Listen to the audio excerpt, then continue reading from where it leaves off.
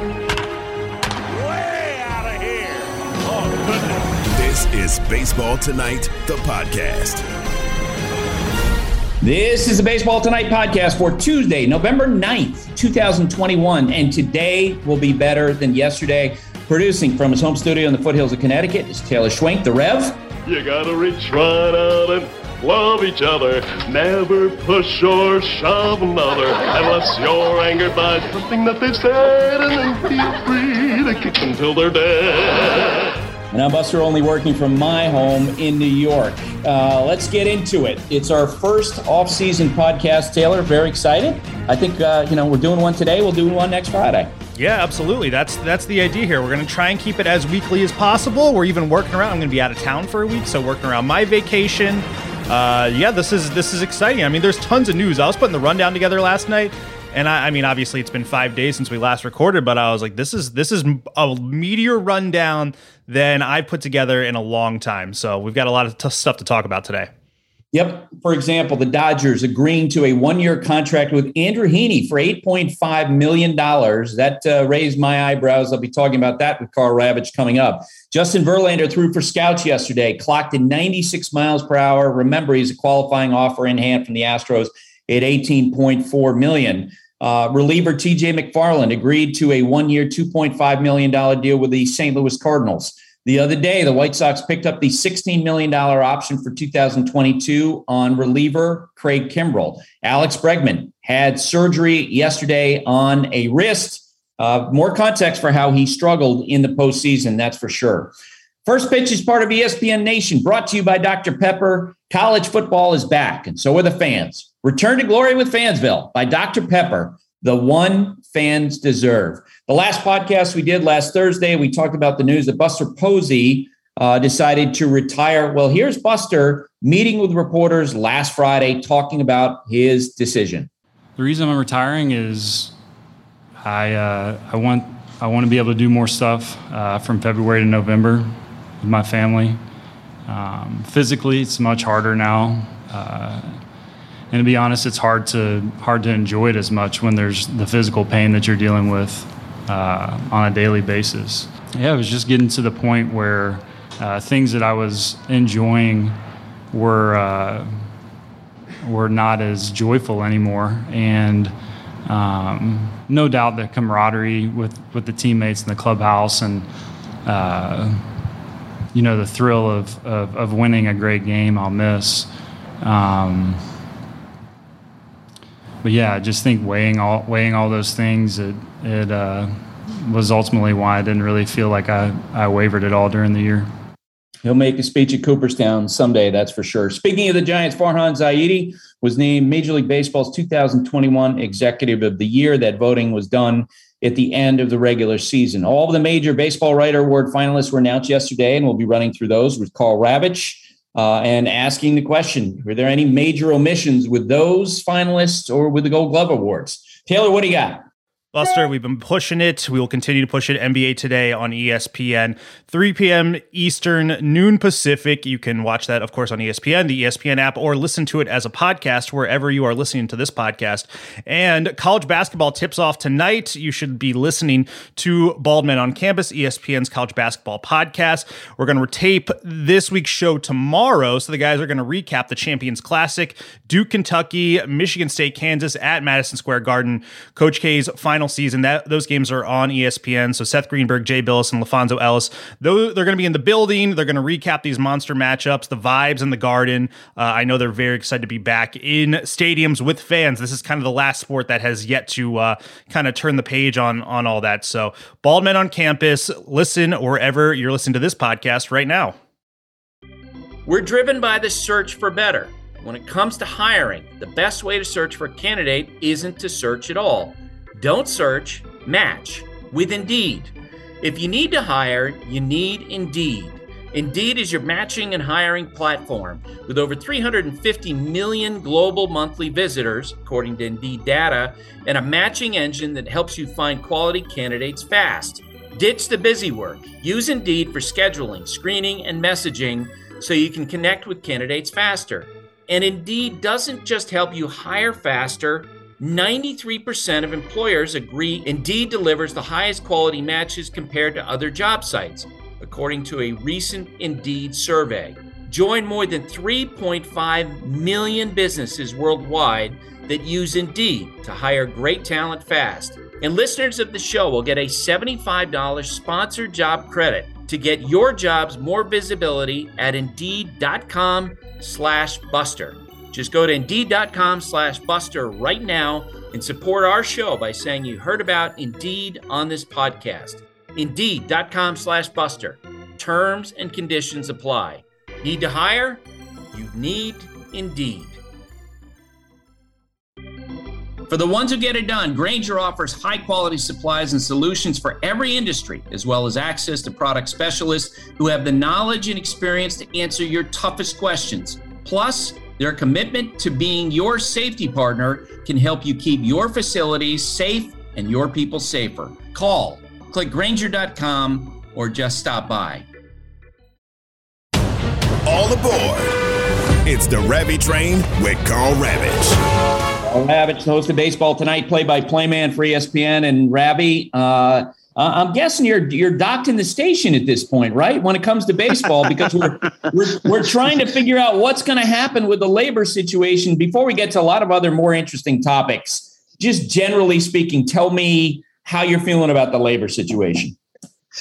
Well, since it is a family program, I won't use any foul language, but not good. I mean, it's and not surprising when you go back to the first time we talked about this. Who knows how many weeks or months ago, and there would be zero surprise if there was a work stoppage. In spite of what appeared to be harmonious relationships, it just never seems to go that way. And unfortunately, had one official tell me actually at the World Series, there is just very little respect for the process, the other side, and that's not at all telling you which side was talking to me. I promise you.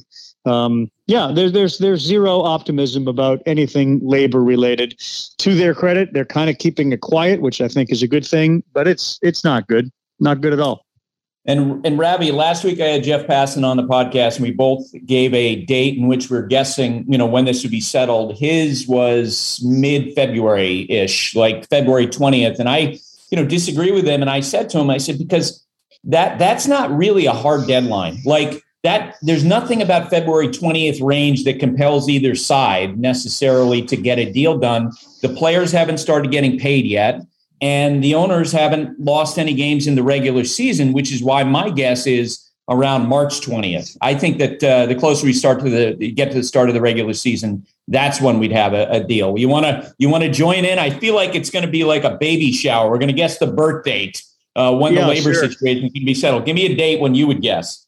I think there's one of these rallying cries at the end of November, because I do think at some point both sides will realize that come December 1, we go dark for a while. And that's why I agree with both of you that it's going to be February or March. I'll throw March 1st out there because I do think there's a symbolism in it's the first day of March, and we got to get these guys back on the field, and we got to get the business in order. But I do think there'll be a groundswell through the end of November to say we really and then it's going to be we tried, we just couldn't get it done. And I'm curious, which forces on both sides get really vocal. Which owners start to go, what are we doing here? Let's get this settled. And on the players' side, some voices of moderation who are going to be like, we need to keep the train running, which seems to be appropriate in my conversation with the Ravi Train. All right, let's talk about some other more interesting topics. Yesterday, Justin Verlander threw. He's, of course, coming back from Tommy John surgery, which happened a little bit more than a year ago. He looked great, apparently, threw up to 96 miles per hour.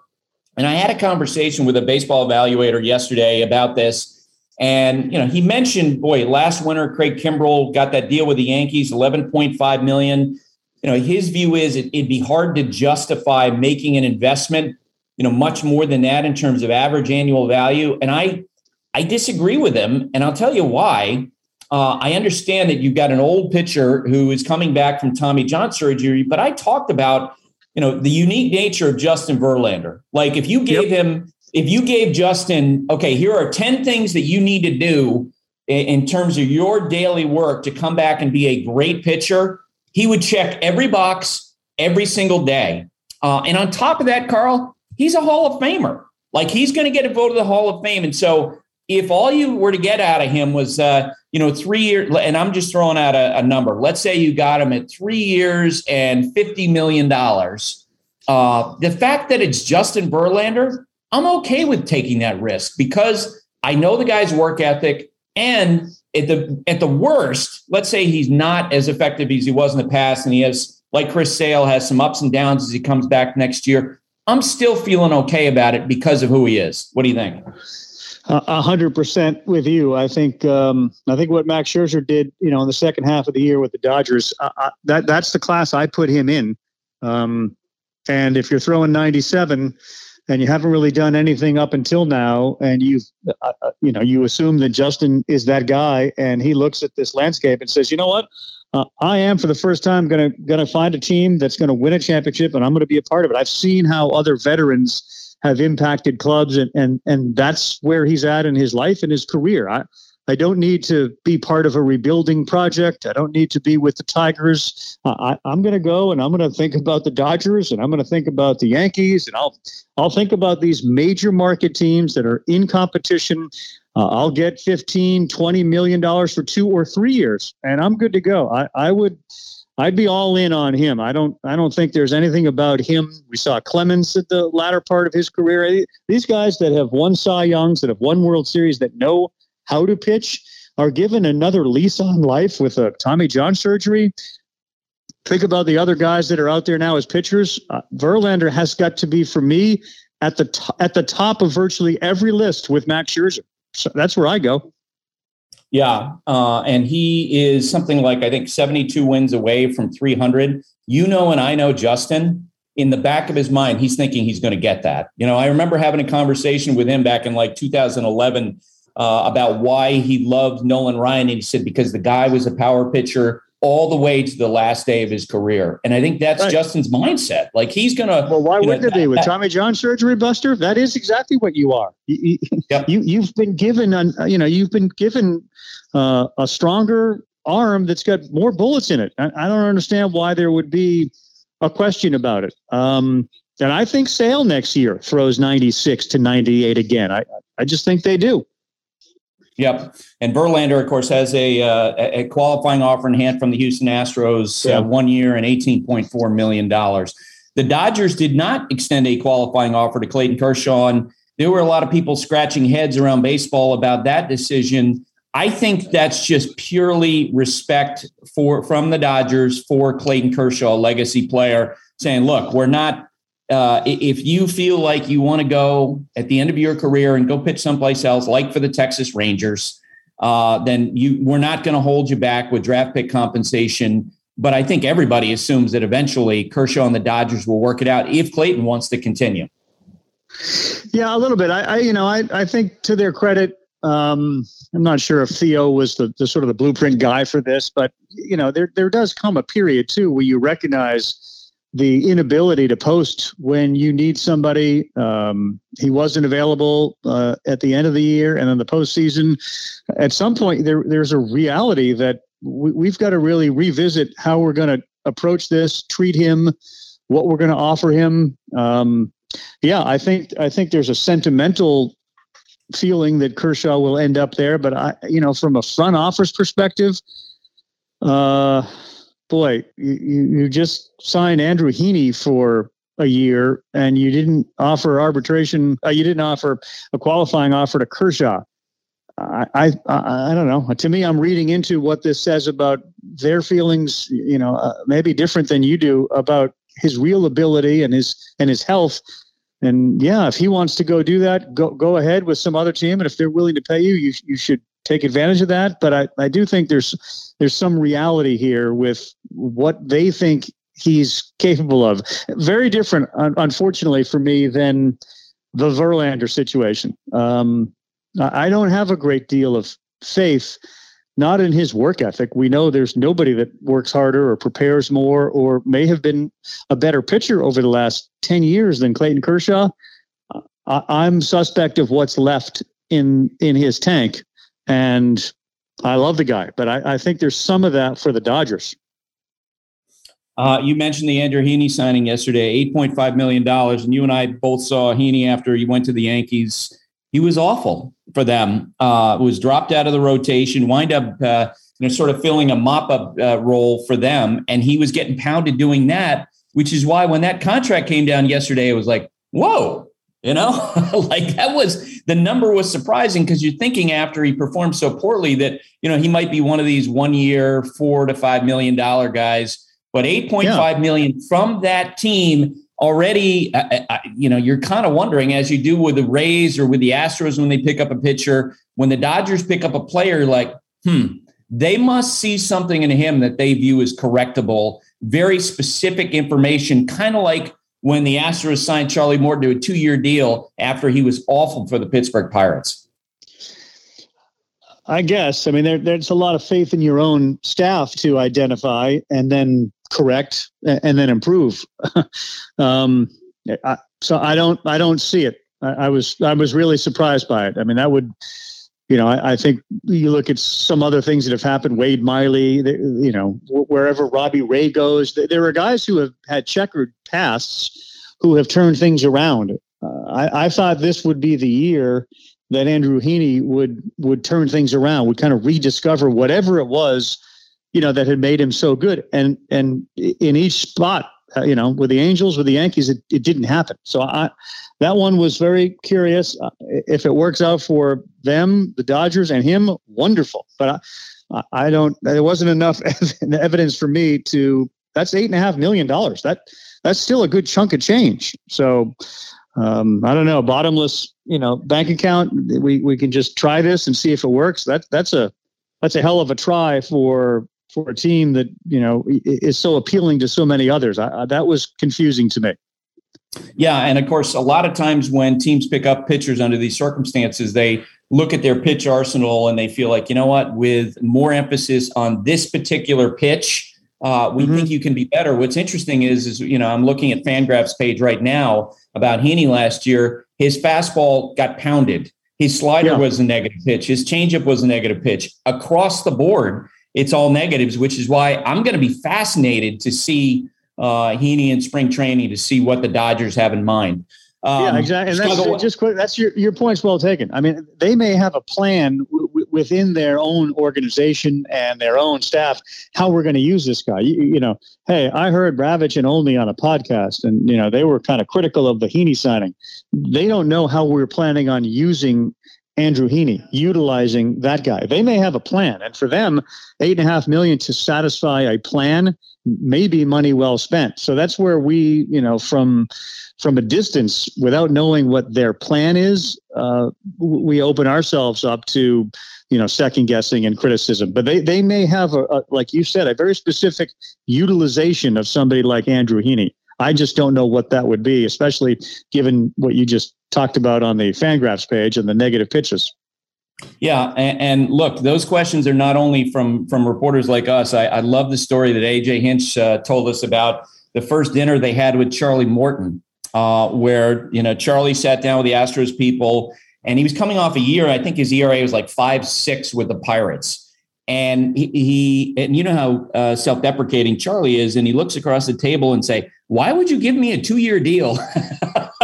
Like, he was confused. And then as they were going through the negotiations, they agreed to terms on the dollar figure. And then they're working on the awards packages, and they're dotting all the I's and crossing the T's in the negotiation. And Charlie calls his agent and says to him, hey, what's taking so long? Like, let's finish this thing up. What are you doing? They gave me a 2-year offer. Let's grab it. Right. And his agent was assured him, hey, don't worry about it. This is just standard operating procedure. So I kind of wonder if Andrew Heaney, when he heard the number from his agent, had a similar reaction to that big number. Right. So I want to ask you, White Sox picked up the option the other day on Craig Kimbrell. Not a surprise, $16 million. I got to believe that between now and the start of the regular season, that Craig Kimbrell is going to be on another team, because I just can't see him in a situation where he's not going to be the closer, especially how ineffective he was after he went to the White Sox. Yeah, people around that team, would come clean, I think, and say that didn't work. That the idea of multiple closures, and this wasn't somebody who was an eighth inning guy. This was a closer, a bona fide, borderline Hall of Fame closer, going to a team that had a well-established closer. Nobody seemed to be willing to jump at the possibility of being the guy that pitches those high leverage seventh innings. They wanted to close. They're closers. There is a reason that somebody is great at that, and to take them out of that role or to insert them on a team in which one already exists, it didn't work. So I would agree 100% with you that Craig Kimbrel at the back end of a bullpen, especially what we had seen prior to the Chicago White Sox, is legit. And that is a critical position in spite of the way teams manage postseason and World Series games. You cannot and should not discount a legitimate closer in spite of the starters that have ended series, et cetera, et cetera. That's the guy that you need. And I agree 100% that was a smart move by them, and they will eventually move him. Or Liam Hendricks, although I'd be more surprised.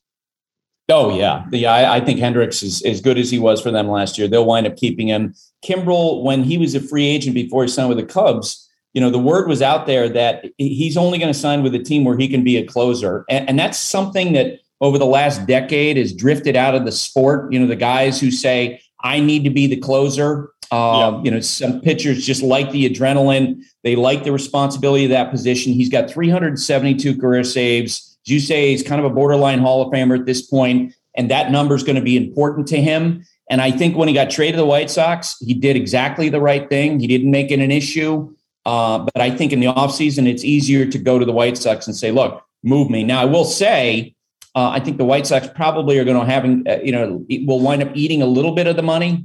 Like maybe, $3 million to get him down to $13 million. But there will be somebody who's going to, a team that's going to want the closer that Kimbrel was for the Cubs last year, a 0.49 ERA, 64 strikeouts and 36 2/3 innings. He was outstanding as the closer. And, Ravi, maybe he's just one of those guys who just needs that ninth inning adrenaline. It could be. I mean, the other part of him is you look at 19 and 20, understanding what 20 was, but you had ERAs of 6.5 and 5.28. That's a bit of an issue. And then, of course, last year was a disaster.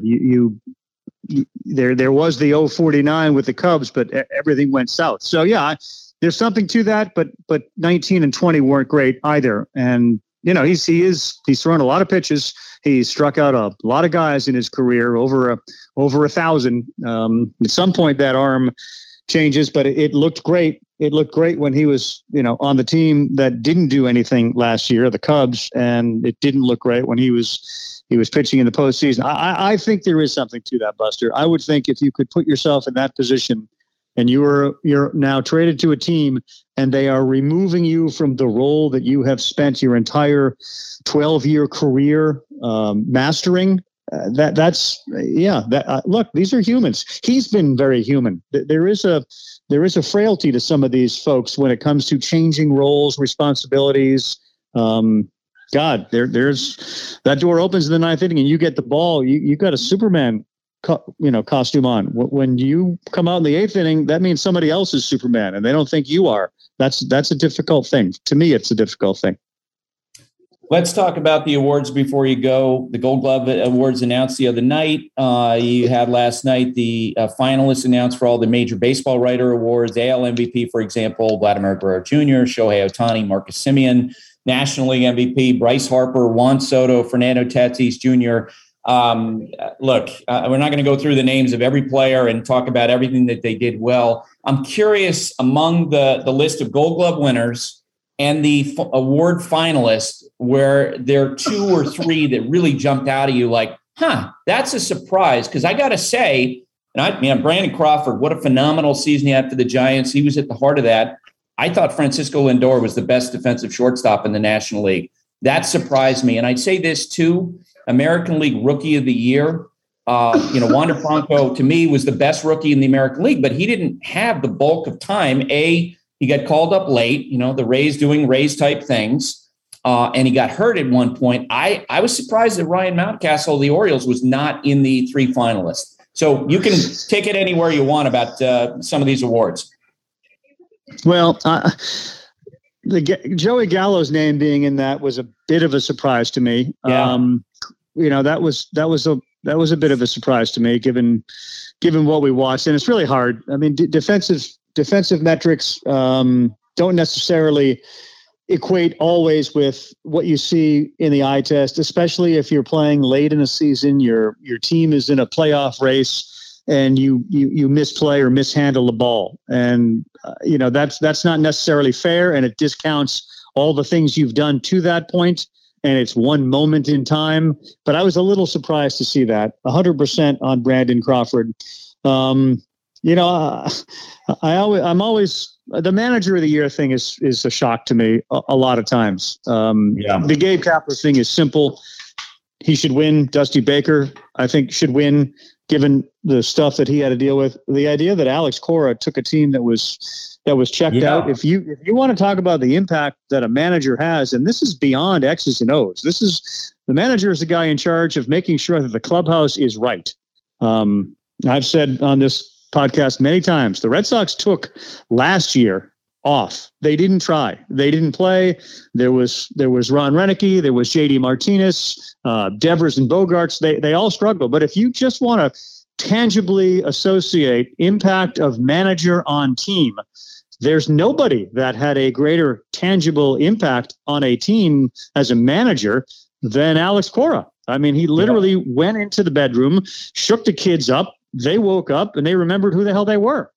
I don't know what more evidence you would need. So the idea that he wasn't a candidate is a big surprise. And I would say that regardless of the relationship or feelings I have about the guy as a person, I don't understand how you quantify not having him as a manager of the year candidate. And I will say this too. I say it every year. Kevin Cash has really, really good players. Very few of them have been the great players that the division has. But he's now the blessing and the curse of Wander Franco is he has a great player now. Like, they do have great players on that team. But what he does every year with his managing of his bullpen is crazy good. But a long-winded answer, Alex Cora should have been a manager of the year candidate. I don't get that. Yeah, so I remember when the first year Joe Maddon was with the Cubs, and I talked with someone with that organization at that time, and this person said to me, so, I never believed in the idea of a manager making a tangible difference in terms of the number of wins. And he said Joe Maddon had that difference in his first year with the Cubs, that he changed things, and that's exactly how I feel about Alex. And I don't know what the number is. Is it 8 wins? Is it 10 wins? Is it 12 wins? It was a significant difference with Alex as manager. I completely agree with you. And just to double back on Joey Gallo winning a Gold Glove, when I saw that, I'm like, Joey Gallo wins a Gold Glove and Aaron Judge didn't. There's something wrong in that, because because I live here in New York, I watch them play every day. Of course. Aaron Judge was a better player this year defensively than Joey Gallo. No, I wouldn't argue that. And Joey Gallo has long been a tremendous athlete and fielder. When he was in Texas, we focused so much on just his home runs. Joey Gallo's an athlete. I mean, he's a hell of an athlete.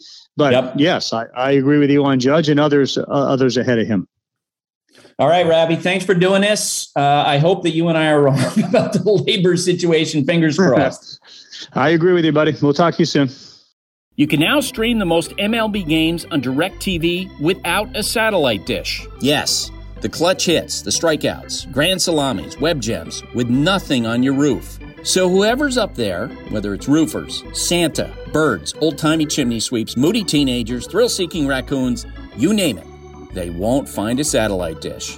But you will find your MLB games on DirecTV. That means DirecTV is your home for baseball this season. Root with nothing on your roof. Call 1-800-DIRECTV or visit directtv.com. Sign up today. Claim based on total games carried on sports networks. Sports availability varies by zip code and requires choice package.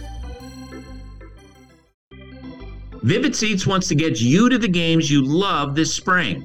Experience every pitch, assist, and game-winning shot live and in person. And the best part? Each transaction is a step toward a free 11th ticket with Vivid Seats rewards. Score unbeatable perks like free tickets, surprise seat upgrades, and annual birthday deals. As the official ticketing partner of ESPN, Vivid Seats is offering you $20 off your first $200 ticket purchase with code BASEBALL. That's code BASEBALL. Visit vividseats.com or download the app today. Vivid Seats. Experience it live. Jumping into the numbers. This is Hembo Knows on Baseball Tonight. Hembo Pauly-McKee is a researcher for ESPN. He is a honcho in the show Get Up, and he's a wingman for Mike Greenberg on his radio show. And as we know, Hembo, you and I are sort of the standard bearers for baseball at ESPN. We're constantly, hey, what about this on SportsCenter? Or what about that on this show? What about this on this show? Well, there's no baseball being played. How are you handling that? Not especially well. I spent most of my week so far, Buster, like just reading all the off-season stuff that I could, reading all the top 50 free agent lists. I make notes in this massive Google Doc that I'm sure you're not surprised to hear that I do this, but like I make sort of predictions for where I think players might go or for how much money they might get. I miss baseball already. I very much do enjoy the player movement part of it. In fact, I think a lot of fans view that as in some cases as interesting as the games themselves. But it's going to be a long winter, especially when you consider the fact that the CBA will expire at the beginning of next month, and I think that's going to cause baseball obviously a whole host of problems. Yep. Let's pretend that they actually have a labor agreement in 2022. Okay. The Atlanta Braves. I get asked this question a lot when I do radio hits. Should we view them as a serious candidate to repeat as champions? Yes, absolutely. We should. Buster, this is not a team that just sort of came out of nowhere and won the World Series against all odds, even though they only won 88 regular season games. They've won the NL East in 4 consecutive seasons. This year, their lineup really was the foundation, really carried that team for much of the season, obviously, and all the way through the playoffs. And their average age was 28.2. It's below the league average, not to mention the fact that we know the Ronald Acuna injury was such a massive hit to that team, which they overcame, but you're adding 5 or 6 wins to your ledger next year just by him being healthy. I think you're also looking at a scenario in which Mike Soroka could potentially be an X factor. Obviously, that's still TBD because that is such a terrible injury that recurred last year, but that's another area in which I think if they get a little healthier from the standpoint of their pitching, that's another, a couple wins, I would just guess. And lastly, Buster, if you look across their system, they were 36 games above 500 last year in AA and AAA combined. And that's something I always like to look at to see as sort of an indicator of what, is sort of coming down the pike. And that's often portends future success for an organization. So I think when you boil all those kind of factors together, I wouldn't go as far as to say that the Braves are the favorite, but the Braves have had 4 really good years in a row, and they just happened to win the World Series this year. But they're in the midst of it right now, and there's no obvious reason to me to believe they're not going to be good next year and even in the subsequent few years. I can't wait to watch an evolved Austin Riley hitting with Acuna in the same lineup next year. Because Riley he took off in the second half. So we haven't seen those two forces. I have full faith in Ozzie Albies to continue to get better. My son, the Braves fan, is always like, why doesn't he just hit right-handed? Why doesn't he just hit right-handed? And I'm like, be patient. And I'll give you a potential X factor for next year. And I know my bias is going to show here. I think Kyle Wright is an interesting guy to watch for next season because no one's ever doubted his stuff. There's always the question of when he gets into games, does it speed up on him? Mike Shildt at the outset of the World Series, when they put him on the roster, he said to us, look, this is a guy because of COVID and because of what the needs were at the big league level. He hasn't had a lot of innings in the minor leagues. This year, he got a lot of innings in the minors, and his stuff is dominant. Excellent. And we saw that in the World Series in that little hint. And I saw him the day after he had that great outing. What was it? 5 1/3 innings. And I feel like that was a moment for a young pitcher that's like, you know what? I got it done. And so when they had the World Series parade, Kyle Wright could rightly feel like he was an important part of that and build off of that. Does that make sense? It does. The Braves are a team that proved this year that they can piece together pitching as well as any team in baseball. And if they can get, 150 quality innings next year from Kyle Wright with that kind of stuff, there is, again, this team just won the World Series really shorthanded. Like, this team should be considerably better in the regular season next year. Now, obviously, once you get in the tournament, sort of all bets are off. But when you consider, Buster, that the National League East around them is so questionable and likely so weak again, like this team is in the midst of another really long stretch, I guess, in which they're going to be the favorite or among the favorites to win their division every single year. Again, they just happened to win the World Series in a year in which they were sort of bad for the first few months. But a lot more things are going to go right for them next year in relation to how they finished the regular season last year. Yeah, I think you'll agree with just a quick one-word answer. They will be prohibitive favorites to win the National League East next year. Yes? Yes, odds on. Yep. Okay, tell me about an undervalued starting pitcher in a market with a lot of good starting pitching. I can't believe that I'm saying this because he's so incredibly famous. But I think Clayton Kershaw, Buster, so long as the health is reasonably in a good place, is actually underrated. I stunned myself this morning and sort of going through some of his numbers. And obviously the health is the red flag, and perhaps that's the reason the Dodgers decided not to extend the qualifying offer. But over the last 2 seasons, he started 32 games, Buster. And in those 32 starts, he has 206 strikeouts and 29 walks. That is a ridiculous ratio for anyone at any juncture in their career. We know the velocity is declining, but we also know, Buster, that he still has elite breaking pitches that will, I think, play up into his mid to late 30s so long as he chooses to continue to pitch. Now, I don't think it's unreasonable to suggest that a one-year contract with sort of a second-year option vesting based upon, predetermined thresholds would make sense for him and for, wherever he might wind up going. When you consider, lastly, Buster, the fact that we don't really ask starting pitchers to do the same things that we used to anymore. Like, he could be babied throughout the course of an entire season as he's been in the past and be there to pitch meaningful games at the end. Like, gone are the days of us prioritizing, bringing in a starter that can give you 200 innings. Like, Clayton Kershaw might only give you 120, but he's going to have an ERA around 3. He's going to strike out 5 times as many guys as he walks. And if you wind up, being fortunate enough to pitch in the postseason, you have to feel pretty good about handing the ball to that guy, even at this stage in his career. So that's a very odd answer because he's just so incredibly famous and has been perhaps overrated at parts of the last few seasons. But I think we've actually reached a point right now where we're sort of underrating the value that he can provide. What do you think? I agree with you, and I'm fascinated by this. I was talking to Carl about it because I feel like, everyone's trying to interpret the reason why they didn't give him a qualifying offer. And Carl believes it's because of the question marks about him. I think it's more just a sign of respect that, look, if you really want to go someplace else, we're not going to hamstring you by attaching draft pick compensation to you. If you really want to go pitch for the Rangers, hey, Clayton, you know what? You've done so much for us, and we will let you do that.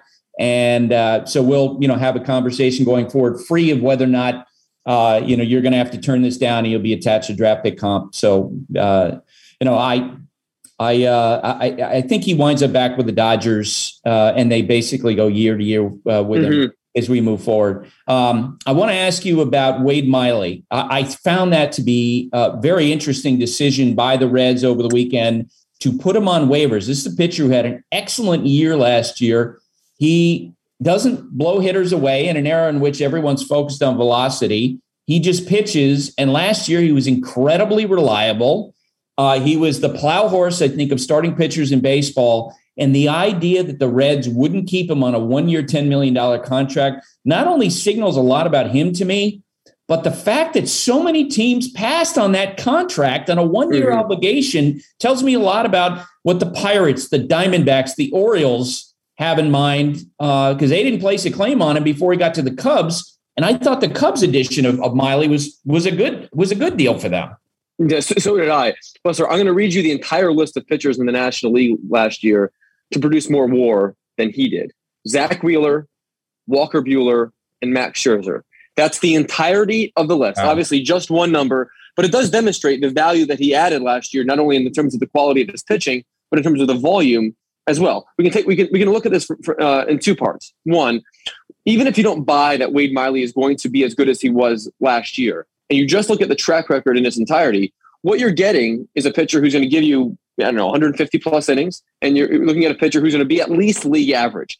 But we don't really care about that anymore. Like I just said in my Clayton Kershaw answer, we would much rather piece together our rotations than have a league average pitcher give you 5 or 6 innings every 5th day. And that's, again, if you're not believing that Wade Miley, figured anything out last year, if you're just believing in the track record as a whole. Buster, for the whole history of baseball, that kind of pitcher has been super valuable because you still need to find a way to get more than 4,000 outs every single season. And Wade Miley can get you something like 500 of them. And so that to me does speak in some sense to like where the industry is. And it is definitely a discouraging trend. Like we used to say, like, mama, don't let your sons to grow up to be running backs, right? Because running backs, you spit them out in the NFL.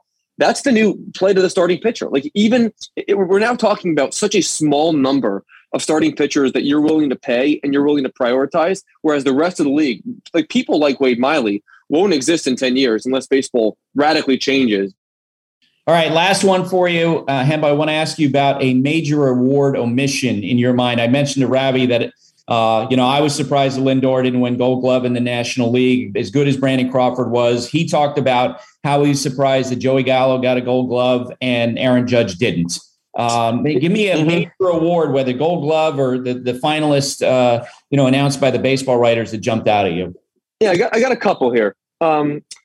We do such a good job now of using objectivity to be able to define these things. So there are no more like these terrible, egregious, off the wall misses. Luckily, there are a couple of the two things that most stood out to me. One was Brian Snitker not being among the National League Manager of the Year finalists when that team went on an absolute tear the last 2 months of the regular season. Obviously, playoffs notwithstanding because it's a regular season award, and to see Mike Schultz as a finalist after having been fired, it's just sort of an odd, slightly ironic thing, I guess. But that was one thing that stood out to me as far as those awards are concerned.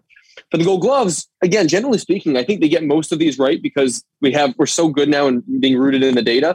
But I'm hopelessly biased. JT Realmuto is the best catcher in the National League, Buster. I mean, Jacob Stallings had a really nice year. I know his blocking numbers, I think specifically, were extraordinary with his pass ball allowance and like that kind of stuff. But generally speaking, for awards like these, I use a player's body of work to be able to sort of break ties because defense can be a little bit noisy year to year. And obviously you're not watching them play defense the same way that you're watching them hit and evaluating them as such. And JT Realmuto has the best arm in baseball. He prevents base runners from stealing better than anybody. His framing numbers are always fantastic. Baseball Perspective had him third in blocking runs. So across the board, for my money, he's the best catcher in the National League. And sure, I was happy for Jacob Stallings. It's, the Pirates didn't have a chance to win too much this year. So that I would say amongst all the awards as I went through this morning, those are the two that stood out. Surprised that Brian Snitker wasn't a finalist for that award, and surprised that JT Realmuto did not win the Gold Glove in the National League. All right, Hembo. Always great to talk with you. Later, boys. Get out of here, Hembo. Sick exactly of Hembo. Right. Bleacher Tweets. Alrighty, Buster. Bleacher Tweets for Tuesday. We got Andrew Campbell at Real Camp Drew writing in, "Hey, Buster, is it possible that Nolan Arenado has a chance to either tie or surpass Brooks Robinson's Gold Glove total of 16? Nolan is 30 years old and only needs 7 more Gold Gloves to tie. If he reached 16, would he retire as baseball's greatest defensive third baseman?" Andrew, I love you, but the word only needs 7 more. Okay. Only 7 and he's got 9. That he is a long way away. And I would say this as we move forward, Ke'Bryan Hayes is going to be a major factor because his defense is special. Also, you wonder, Matt Chapman with Oakland seemingly ready to dump salaries, if they're going to move Matt Chapman. And if he goes to the National League, that's going to change the context for sure. He would be a really nice fit for the Mets, for example. Adam Smith is up next at Schmitty FIA. Writes in, with Posey's retirement, there's been a lot of chatter in TC markets about Mauer's case for the Hall. He had an incredible few years, but I don't know if he has longevity or numbers. What are your thoughts?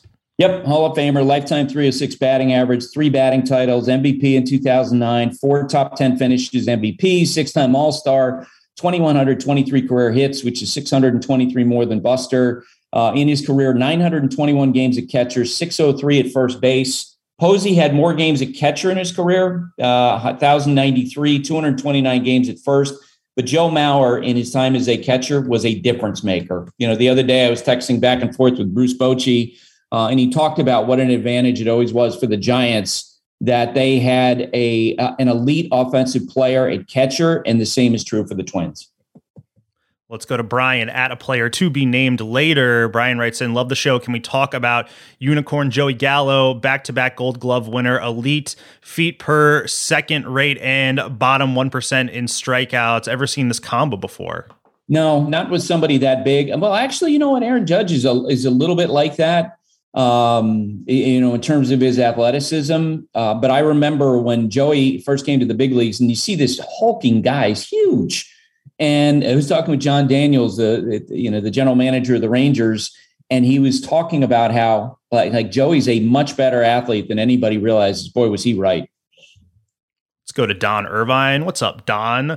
Don writes in, now that Kyle Schwarber is a free agent, do you see him signing with an AL team to serve as a DH rather than the NL, considering his defensive deficiencies? And will he get a multi-year deal considering his 2021 season?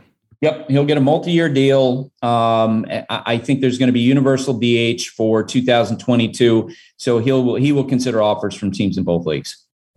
Mr. Jakey RS at Mr. Jakey RS writes in, now that the season is over, what's the feeling on the crackdown over foreign substances? After all the grumbling, do you think it had an impact on the game? Was there a big enough sample size?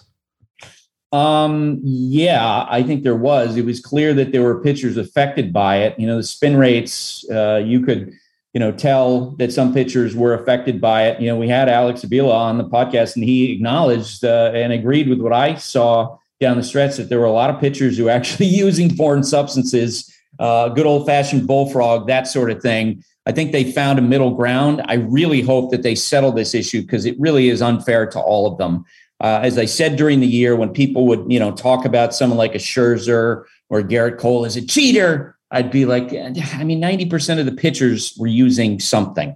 and I really would love to get past the conversation. Last one for today, Matt, but covered in confetti at Kayaking Smith writes in, there's been talk on the pod that Seattle, Texas, and Miami may make some splashes this offseason, but what teams should be worried about setting up to tank next year? I feel like the Cubs, Guardians, Nationals, and Reds are candidates. Congrats on the Braves World Series there, Matt. Hope you enjoyed your celebrations. Yeah, absolutely. Look, the Guardians don't tank. Like when we talk about tanking, and Taylor, sorry to pick a scab for you. We look at what the Orioles have done in recent years. We looked at what the Astros did in the early 2010s. The last time the Indians lost 100 games was 1991. The Guardians retool. The Athletics retool. They don't tank. The Orioles, there's absolutely no sign that they're going to veer from their strategy, which means, Taylor, I'd say right now, whatever the over-under is in Vegas, if you want to retire, I think you bet the under on whatever Vegas comes up with your team. What do you think? Oh, yeah. Empty account. Bet it all, Buster. Bet it all on that under. I'm going to check that out after we're done. I'm sure it's not up yet, but the second it is, where to find me. So thanks for writing in, everyone. # Bleacher Tweets on Twitter. Again, we're going to do another show next Friday. We had a great batch of tweets this week, so keep them coming throughout the week. And please follow, rate, and review this podcast wherever you listen to your podcasts. And just to touch on a couple other teams real quick, Luis Castillo and Sonny Gray, 2 guys to watch for the Reds. I'm curious to see if they trade them. If they do, then you wonder if they're going to be retooling. They have too many good position players to actually go into full-on tank. And I think what to watch for the Cubs, do they make a major expenditure? It was a good sign that they're not tanking, that they picked up Wade Miley.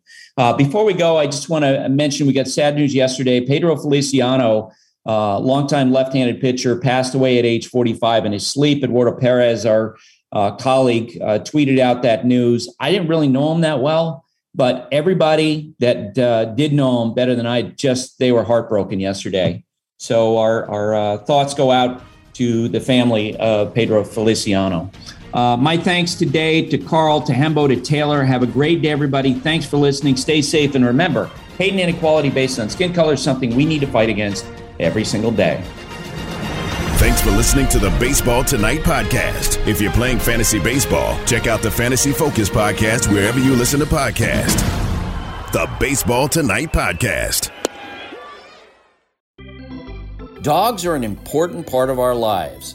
That means protecting them from parasites. Ask your vet about NexGard Plus, Afoxolaner, Moxidectin, and Pyrantel chewable tablets. NexGard Plus Chews provides one-and-done monthly protection against fleas, ticks, heartworm disease, roundworms, and hookworms. Plus, they're delicious and easy to give. Use with caution in dogs with a history of seizures or neurological disorders. Dogs should be tested for existing heartworm infection prior to starting a preventive. Ask about NexGard Plus Chews.